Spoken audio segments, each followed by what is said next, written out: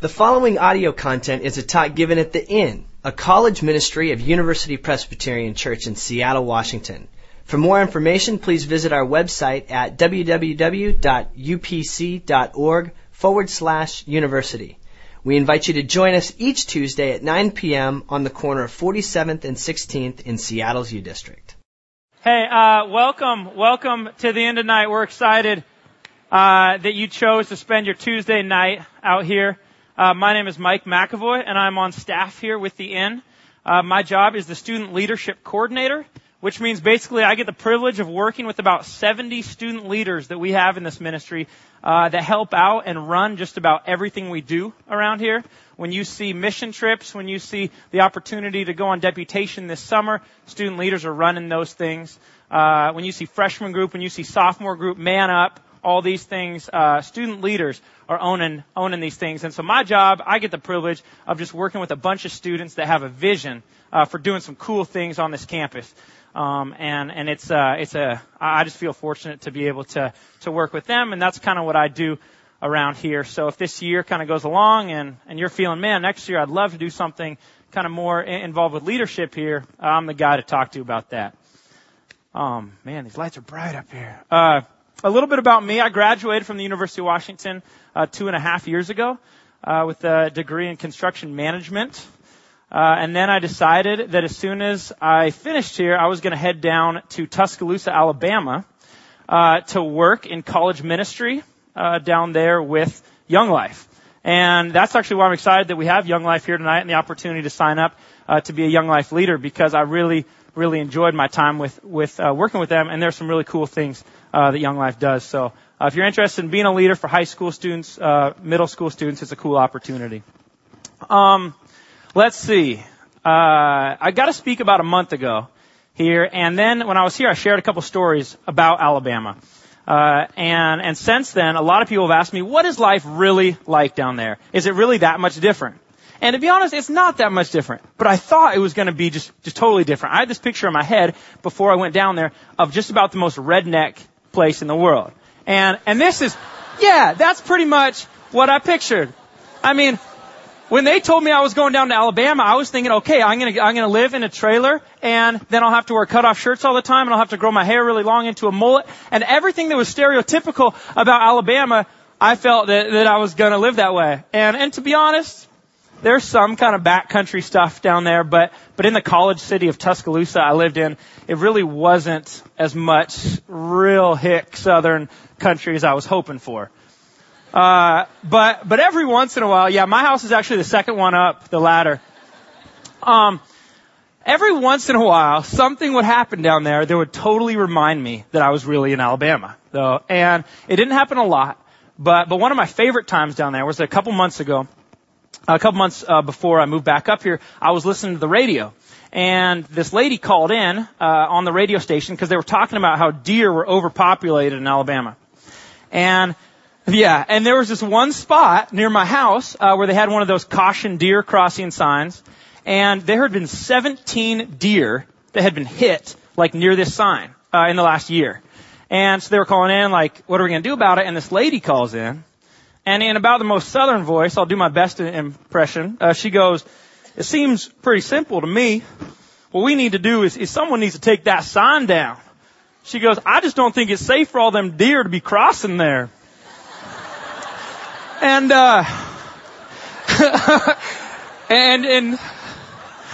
and she goes, I think we need to put that sign up somewhere else. And I mean, yeah, exactly. The people on the radio gave her a pretty hard time, and I was laughing along too. And I was like, yes, I'm in Alabama. This is home for me. But the truth is, I really enjoyed it down there, and it wasn't that bad. But it's good to be back up here as well. And I'm excited to get a chance to share a message with y'all tonight. So let me pray for us as we get started here. God, I just thank you for this opportunity just to share your word tonight, Lord. Just work through my words tonight. God, just be powerful and show up here in a big way, God. I just thank you for this time we have here. In your name we pray. Amen. Amen. Okay, for those of you that have been here, this is week 4 in the quarter, and we've been going through a series through the book of Mark, looking at this idea kind of what did Jesus do? That's been kind of the big thing, the question we've been asking, going through this book. And for those of you that were here a couple weeks ago, what did Jesus do? A couple weeks ago, Ryan Church talked a little bit about the calling of some of the disciples. And that kind of takes us to the place that we find ourselves in Scripture today, which is going to be in Mark chapter 2. And we're going to look at verses 13 through 17 tonight. And we looked at verse 13 and 14 a couple weeks ago, and we're going to use those kind of to set up the rest of the text here tonight. So with the voice of the inn, please give us the word. Once again, Jesus went out beside the lake. A large crowd came to him, and he began to teach them. As he walked along, he saw Levi, son of Alphaeus, sitting at the tax collector's booth. "Follow me," Jesus told him, and Levi got up and followed him. While Jesus was having dinner at Levi's house, many tax collectors and sinners were eating with him and his disciples, for there were many who followed him. When the teachers of the law, who were Pharisees, saw him eating with the sinners and tax collectors, they asked his disciples, "Why does he eat with tax collectors and sinners?"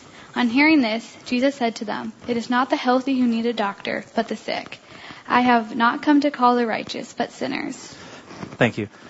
Excuse me. Okay, so in the first couple verses here, what we see is that Levi's a tax collector.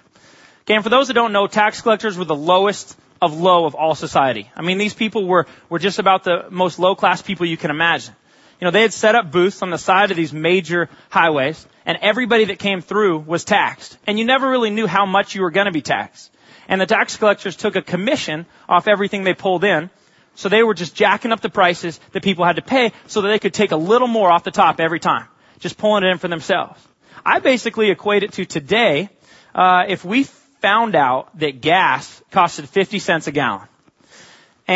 But all the people that worked at gas stations had made this decision to sell gas at whatever it is right now, $3.50 a gallon, just to make about $3 on us. And there's nothing you can do about it because, I haven't figured out how to use water in my tank yet to make it run. And so we just had to pay that. And there was nothing we could do. And every time you went to fill up, you just hate the people that, were working at the gas station pretty much laughing at you every time you paid so much. Tax collectors were viewed the same way. Tax collectors were hated by everyone. They were disowned by their family. They had no friends. They were about as low class as you could possibly get. And in fact, in our world today, I can only picture one group of people that could possibly even compare with tax collectors. Okay, fine, maybe 2. But this is how tax collectors were viewed. Okay, and Levi was one of these guys. He had sold his soul. He had sold out everything. He had lost respect. He had lost his family. He had lost friends, everything. I picture a guy with all the money in the world here, but with nothing else. Nothing. That's what I picture when I see Levi. Okay, and Jesus comes along, and he comes up to Levi, and yet he knows he's low class like this, but he still calls Levi to follow him. And I think that's really cool. I think it gives us a cool picture of Jesus because he calls us where we're at. We don't have to be perfect to be used by Jesus. Okay, and Levi gets called, and he immediately gets up, and he follows Jesus. Okay, and next what comes along, I want to reread verses 15 and 16, if we can do that back there. Voice. While Jesus was having dinner at Levi's house, many tax collectors and sinners were eating with him and his disciples, for there were many who followed him. When the teachers of the law, who were Pharisees, saw him eating with the sinners and tax collectors, they asked his disciples, "Why does he eat with tax collectors and sinners?" Okay, now when you picture this meal, when you picture Jesus coming in and eating with these guys, I want you to think of a big, big dinner. I'm thinking more like a banquet than just a couple guys sitting around a little table. Okay, I mean, you had Jesus, you have his disciples there, you have Levi and all the other tax collectors, because that's the only people he'd hang out with. And then you have the Pharisees who somehow found their way in this and are, giving everybody a hard time. But you have a lot of people in here. And when we look at what Jesus did, we see him come and eat with a lot of people. And I like this. I like this about Jesus, because I'm a man who likes to eat as well. Okay, I do. I love to eat. In fact, one of the big challenges I've given myself is that this year, I would like to eat at every restaurant on the Ave. And I know there you go. I started going to these different restaurants, all kinds of crazy places. And for those of you that have been down there, there are a lot of restaurants down there. And so I came back and I started giving a little bit of a review on this. And one of our interns, the guy who did announcements tonight, Tom, he just started writing up a blog on it. I don't really know exactly what a blog was, but it basically talks about all the restaurants I've eaten at. So if you get bored and you want to see some of the best and worst restaurants on the Ave, or maybe you just want to know where to go for lunch tomorrow, feel free to come check it out. Now I know what you're thinking right now, and you're probably asking, what qualifies you, Mike, to be a food critic? And I'm very glad you asked that question. You see that burger? Okay? Oh, wait, go back one. That's gross. No, back. There you go. Okay, that burger is a burger called the Mugshot, which is at a restaurant called Mugshots in Alabama.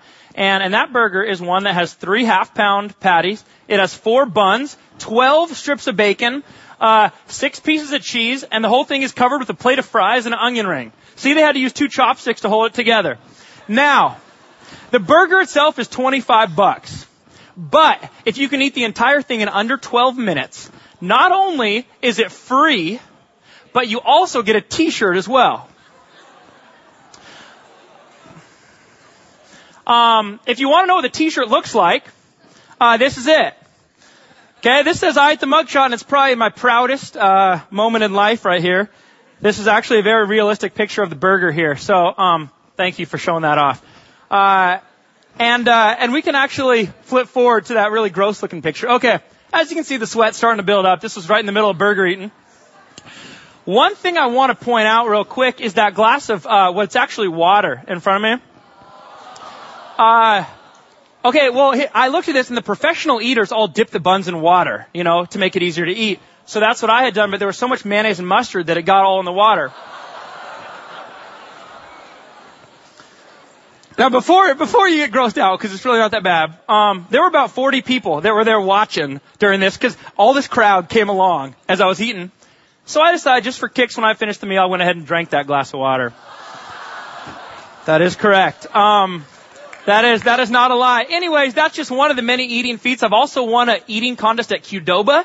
That is the prize pack I won because I ate a burrito in 39 seconds. I know, they said it must be some kind of record. And then I also ate 7 plates of pasta at the Olive Garden on all-you-can-eat pasta night, which is another feat of mine. But yeah, I like to eat, so I think I'm qualified to write food reviews. That's it. I don't know where that story was going. Yeah. Anyway, that all to say that I like meals. And I don't just like meals because I love eating, but I like meals because I think they give us a chance to eat with people. And they give us a chance to talk over food. And I find that I have some of my best conversations over meals. Once I finish my food, usually. But it's why I like eating together. I feel very fortunate to grow up in a house where my parents made kind of family dinner a priority, because I like that. It was one of the times where we were able to kind of connect as a family throughout the week. Now I live with 6 other guys, and I love the guys I live with. Great guys, but everybody's busy. Everybody has a life. Everyone has a job. Everyone's off doing everything. But Monday nights at 7:30, we always have house dinner every week. And I love this time. They're the guys I live with right there. In fact, one of these guys, he got married about 2 weeks ago, and he's come back to both the last house dinners because he likes it so much. I would have been on my honeymoon personally. But there's the guys I live with. And Mondays, I love Monday nights at my house because it's a chance for all the roommates to come back and connect, and just talk over a meal. And I think that's a big deal. Because it brings us together. And you can take that down. And that's just what Jesus is doing here. That's the message he's sending to these guys by coming and eating with them. Okay, that he wants to go share a giant meal with all these tax collectors, these sinners, these thieves, essentially. Is he saying, man, I want to come share a meal with you guys. And back in the day, sharing a big banquet meal like this that Jesus was doing with these guys was actually like saying, I consider you family. I consider you as close as my closest friends. And that's the message that Jesus is trying to send to these guys, saying, I consider you my family. That's what he's saying. And this fires up the Pharisees, as we see. Because the Pharisees were these people that basically tried to separate everybody into 2 groups of people. Either you were worthy or you weren't. Either you were righteous or you were a sinner. And they're asking these questions to Jesus. What are you doing eating with these sinners when you should just be hanging with all of us that are righteous, that have worth? Now, the irony in this whole situation is that we're all sinners. We're all in the same thing. There's, the Pharisees are the only ones that think of themselves higher, but the truth is they're in no place to point anyone else out, because we're all in that place. But as we look at what Jesus did, he didn't separate himself from sinners. Okay? In fact, he did just the opposite. Jesus wanted to spend quality mealtime with them because they were the ones that understood their need for him. And he wanted to hang with people that understood that need for him. And the tax collectors did because they knew they were sinners. And they knew they needed him. And it's the exact opposite of the Pharisees that thought that somehow they had already punched their ticket into heaven. And that they were too good for the situation. But Jesus is excited about hanging out with these guys. And I think, as Christians, if you've made that decision already to follow Jesus with your life, that we should be out among people the same way. I love it when Christians are out living in fraternities and sororities, out living in the dorms, out living life in tough places around a bunch of people that don't know Jesus. Because those are the people that need to hear about who Jesus is. And Jesus never was insulated from the world, and I don't think we should be either. Okay? Jesus was excited about having dinner with these guys. And I want you to know that the table that Jesus sits at and invites us into is one where he wants to hear our story and get to know us. And it doesn't matter what level of sin we're on. It doesn't matter if we're drug users or thieves or cheaters or drink too much or sleep with our girlfriend or anything else. Okay? It doesn't matter what we've done to get to the place of sin we're at, because we're all there. Now, we've all sinned. None of us deserve a seat at this table with Jesus. Okay? But we're invited because he has come down and said, I think of you as my closest friends. And this table that we sit at, that we see Jesus invite us into, is one that's set for many. It's set for anyone who says, I understand my need for Jesus in life. And I know I can't heal myself. I know I can't do this on my own. And what I love about this story is I love looking at what Jesus says next in verse 17, after being questioned by the Pharisees. On hearing this, Jesus said to them, "It is not the healthy who need a doctor, but the sick. I have not come to call the righteous, but sinners." Okay. And this is the focus verse. Leave this up here for a couple minutes, because I want to focus on this verse as we look at this. And I want to focus on what is this relationship between a doctor and a patient? And how does that possibly look like our relationship with Jesus? Well, the first thing I want to do is look at what a doctor does. Who is a doctor? Okay, a doctor is someone that heals us. A doctor is someone that we go to when we're sick. And usually there's someone that has an office. Usually you don't find doctors just out on the street going up to people, hey, you look sick, can I help you out? Usually you have to come to understand that you need a doctor and then go find one. And doctors make themselves available so that when you get to that point, that you can go see them and hopefully be healed. And I think it's pretty similar with Jesus. Okay, he came to save us and heal us. And we have to just realize our need for him. Okay, we have to want to go to him. And I think that's the big difference between the Pharisees and with Levi's gang. Is that Levi and his, other tax collectors had realized that they needed Jesus in their life, and that's why they're here. Okay, but the Pharisees don't realize that at all. What we see with the Pharisees is that they're out there dying and don't realize that they even need a doctor. And I want to look at 3 reasons tonight why I don't think that we go to a doctor even when we are sick. And I think that's the first one, is when we are sick and we do need a doctor, we don't go because maybe we don't realize it. Put that slide. Oh, there we go. The first reason we don't go to doctors, we don't realize our need for help. We don't realize that we need them. Okay, and the second reason we don't go to a doctor is because we don't think the doctor can actually heal us. For instance, I lose a limb, I break my arm, I do something really big, I'm going to a doctor because I know I need him. But when I get a cold, when I just get kind of sick, 1, I don't go to a doctor. 2, I don't take any sort of pills or medicine because I don't believe they actually work. Now, they may for you, but for me, I don't think that medicine just helps me get over a cough. And so I'm not motivated to take it all. But I think that we need to believe that a doctor can heal us for us to go to him. And the third reason I don't think we go to a doctor is even when we are sick, and even when we believe that he can heal us, is that we don't want to hear the bad news. We don't want to realize just how sick we are, because at that point we know that we got to do something about it.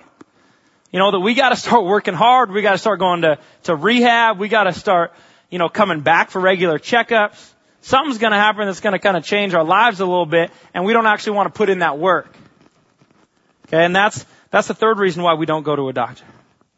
And I think that's very similar to a reason that sometimes we don't come to Jesus when we understand that we need Him. What we want is a quick fix in life. What we want is to come once and have the doctor heal all our problems and it to be done. But the whole thing with this relationship with Jesus is that it's a process. It's a process. It's not just an overnight fix. We gotta walk through it. We gotta be willing to take some steps in that direction toward Jesus to be healed. Because following Jesus with our lives is not an easy thing. Sometimes it means not doing some things that may seem great at the time. And sometimes it means having to work a little bit. And in order for us to do that, in order for us to put in the work in life, we have to believe two things. We have to believe two things about Jesus. And these things are, one, we have to believe that He can make us whole. Okay? And we have to believe that it's worth it. We have to believe that a life following Jesus is worth the hard work. Now, Jesus says, I have come that you may have life and have life to the full. That's what He offers. Life to the full. A whole, complete life in Jesus. And I think sometimes we don't even know what a whole, complete life looks like. Because we're so used to living life the way we do, kind of, at 50, 60%, whatever that is, that we don't even know what it's like to be whole. We don't even know what it's like to be filled up with Jesus. And so we go around and we act like everything's fine, but inside we're dying. And then that's tough. Because when we're sick, we don't necessarily see Jesus, and we don't necessarily see all the good things about Him. It's tough for us to see things we like in Him. Okay, but the truth is that when we are at our sickest, Jesus still sees us at our best. Okay, when Jesus sees Levi, He doesn't see all the terrible things about him. Okay, He doesn't view him for all his problems or the ways he's let him down or the sin in his life. He doesn't view him the same way the Pharisees do or the way that we probably would, that he's just some thief and some sinner that we don't want to hang out with. When Jesus sees Levi, He sees all the things that He has created him to be. He sees a guy who gets up and follows Him and is later renamed Matthew. Levi becomes Matthew, a guy who writes the first account of the life of Jesus. He becomes a close disciple of Jesus. When Jesus sees Levi, He sees all the very best things in him. And I believe that when Jesus looks at us, He sees the best in us too. I absolutely think that when He sees us, He sees the best things in us and the ways that we can be used and not the ways that we have ever let Him down. But He sees us for who we can be. He's a doctor to us because He believes that we are worth saving. And because He cares about us and wants to see us whole. I got to do something really cool last Saturday night. Last Saturday night I got to go to a big dinner where the kids that came here from Malawi tonight were there. And they danced and they did some of the things tonight, but they also shared a little bit about their story. And I loved it. It was one of the most touching things, and there's something that I haven't been able to stop thinking about since Saturday night. And I would love to share with you what it is tonight, but I'm not going to do that. Instead, I'm going to invite Jonathan up because I think that it's this meaningful. So would you please give a big in welcome to Jonathan?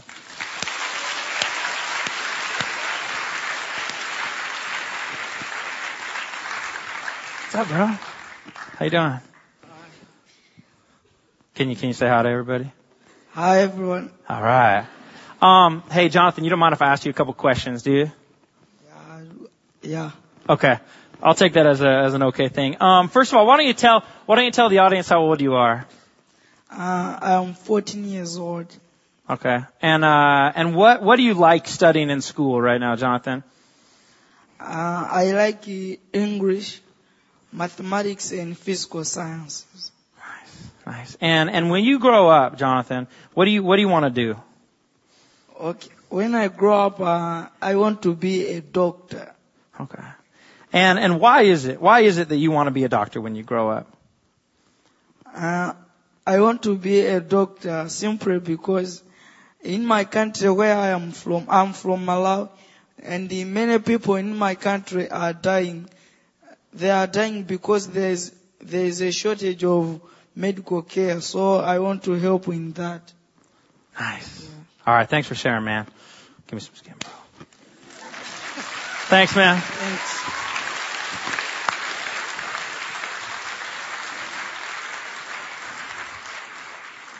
Hey, I think that's great. I think it's great that he wants to be a doctor when he grows up. And that's the thing, is that he absolutely can. And Children of the Nations has given kids an awesome opportunity for a hope and a future over in countries like Malawi. And it's a really cool thing that they've been doing for kids like Jonathan. But what I can't stop thinking about what he said is why he wants to be a doctor. Because he wants to help his people. He sees his own people hurting. And he sees what he can do about it. And he wants to be there to help heal them when they need him. And I think that's a beautiful picture of the kingdom of heaven. I think it's a beautiful picture. Because that's just what Jesus does. Jesus cares so much about us that he wants to heal us because he believes that we're worth healing from our sickness. That's the same thing that Jonathan thinks, that he cares about his people. And Jesus, he died on a cross for us because he believes that we're worth saving. When we go to the doctor and when we say, I need you, and when we put ourselves in a place to receive grace in life, okay, we start to let him in. We allow ourselves to live. We allow ourselves to experience life to the full. That's what Jesus offers. A life to the full. So what? We're thinking out here, I get it. What if you're thinking, I get it, Mike? I understand.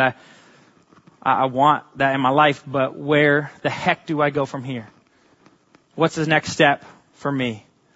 And I would love to give you a real concrete answer to that, because I love giving real answers. And I hate just being vague with things. But there's no one quick fix solution to how to start being filled up. Because I don't know exactly what we're going through. It's a process. It's tough, but there are a lot of things. Who knows what's going on in your life? But maybe this whole thing with Jesus, you've been trying to live by yourself this whole time. You've been out there trying to do this on your own, but Jesus never created us to be out there on our own. He created us to be in a community. He sent his disciples out 2 by 2. He was always hanging around his disciples, always around people. Or maybe you need real people in your life that you can actually talk to about real things. You can start being vulnerable. You can start being honest about who you really are, because maybe you haven't been honest about who you are to anybody your whole life. Maybe it's hurting enough inside to go, man, I want somebody to really, really know me. Maybe, all you can think about sometimes is yourself. Maybe you're so worried with how you're doing in school and how you look all the time and how much money you're making and do I have enough friends and do people like me, and all you can see is yourself, that we can't even see where Jesus is at because we have this picture of ourselves in front of us. Maybe it's time to step out of your comfort zone a little bit, to sign up for a mission trip, to serve in your local community, to start thinking about some other people, start thinking about serving others instead of yourself. I don't know. It's different for all of us. But the question isn't what is the first step, but what is the first step for you? Because it is different. But I'll tell you this, just like a good doctor knows his patients, knows their syndrome, and knows what he can do to help them individually, we have a God that knows us individually, knows exactly what's going on in us. We have a God that wants to know each of us so intimately and has something designed specifically for us. We have a Jesus that sits down at the dinner table with us and wants to eat with us over a big meal because that's how intimate of a setting it is. Okay? I want to close with this thought. We're all about receiving great gifts in life, right? I mean, don't you love receiving a great gift? Don't you love waking up on Christmas morning and opening something that someone has thought about, they put time into, they've planned out, and they've designed that gift specifically for you? I love that. Someone put that much effort in just for you. Okay, the greatest gift that we can receive is being offered to us. And when we let Jesus into the tough places of our life and let him make us whole through and through, we receive a gift of grace and of healing that is designed specifically for you. And I know this. I know one thing tonight is that this grace that God offers us is so much bigger than anybody in this room. There is nobody in here tonight that is outside of that grace. My question is, are you going to be courageous enough to start letting Jesus work in your life and start letting that healing begin? Let me pray for us. God, I just I thank you for the way that you have just begun to work in my own life, God, and the way that there are so many more things to go through, God. I pray you continue to show up in a big way, God, and I know you will. But I pray for us tonight that we just would come to understand that you are the ultimate doctor and the ultimate healer, and just how much you care about us and how much you want to see us live in life to the whole. Lord, we just thank you tonight. In your name we pray. Amen.